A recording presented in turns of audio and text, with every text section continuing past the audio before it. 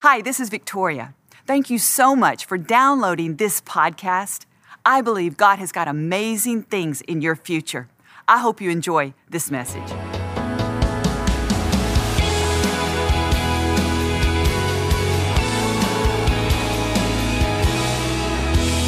You know, I pray for people all the time, and they want to know the will of God for their life.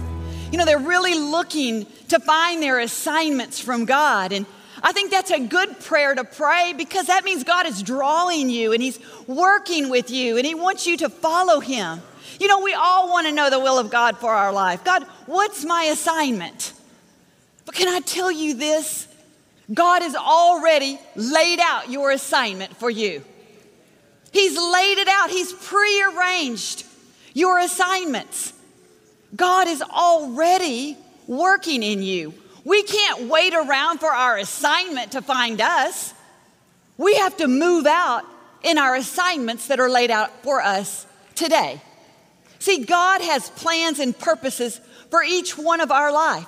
In fact, He is working those plans and purposes out in us. Listen to what Ephesians 2 says. It says that we are God's workmanship, created in Christ Jesus to do good works. See, we are God's handiwork. He is making us. He is molding us. We were created to do good works. It goes on to say, which were already prepared in advance for us to do. You see, God is working through us in our good works. You see, sometimes I think that we think good works is kind of like good deeds. We think, well, when I held the door open for this stranger, that was nice. Or we think, you know what? My husband has been driving me crazy lately, but I haven't yelled at him even though he deserves it.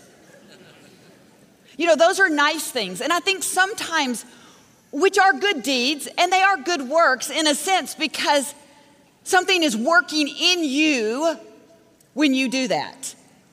But I don't want us to think that these good works are something that God's going to love me more. God, do you see what I've been doing for you? Have you ever fallen in that train of thought? I mean, I'll raise my hand. Okay, I'll be the first one in here. I know nobody else is going to raise their hands. But you know what? Sometimes you think, God, I am doing all this good stuff. Where's my blessing? You know what, Lord, they're not as nice as me, but you're blessing them. You see, I want us to not look at these good works as our Christian duty. Because we're Christians, we have to do these good works. Now, first, let me say this. God is a blessing God. He blesses obedience.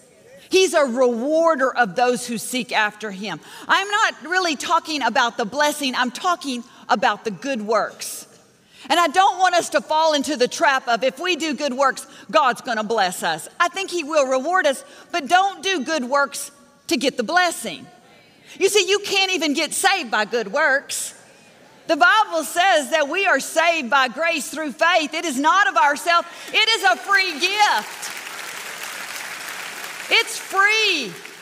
You can't be good enough to get saved. You can't be rich enough to purchase your salvation. It's free.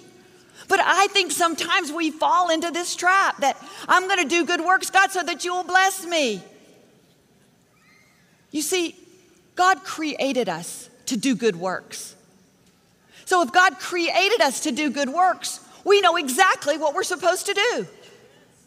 We know that we will walk in our assignment when we do the good works. What is a good work? A good work is when you're patient. That's a good work. A good work is when you choose joy, when you choose peace, when you choose long suffering. When you're a mother serving your children, when you're a husband going out every day to work, those are good works. Because within those good works, God is working something in you. Those good works, God is working in you. When you come up against a challenge, a person that's trying to put you down, guess what? There's a good work to be done right there. And you get to choose it. But sometimes we run into these challenges and we're miserable. We think, God, why? Why? You know why?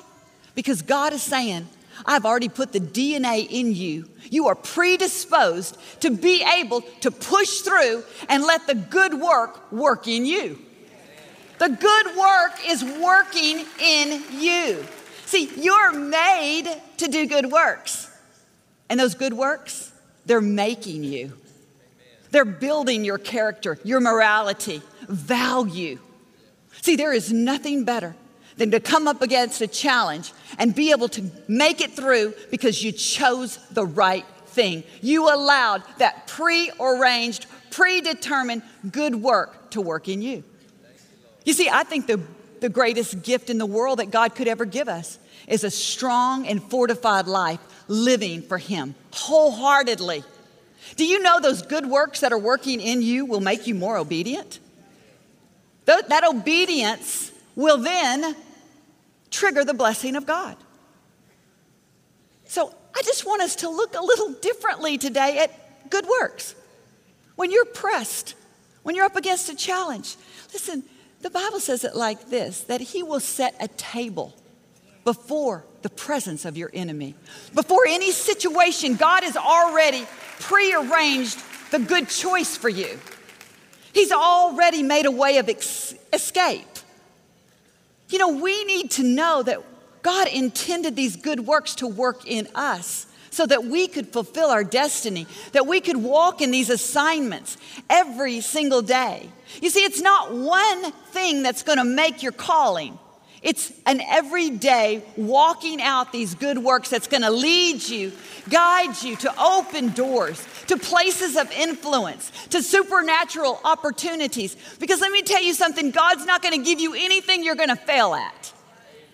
He's not going to open a door that you're not ready for. So let these good works work in you. No, hey, I'm challenged. This thing is happening over here. I have a choice. I can choose to do the good work. You know, it's a good work for a reason. It's not a bad work. God doesn't want it to be a hard work. He wants it to be a good work. Think about that just a minute. What is good? It's pleasing. It's honorable in God's sight. It's pleasant. It's a good work when you work it with God.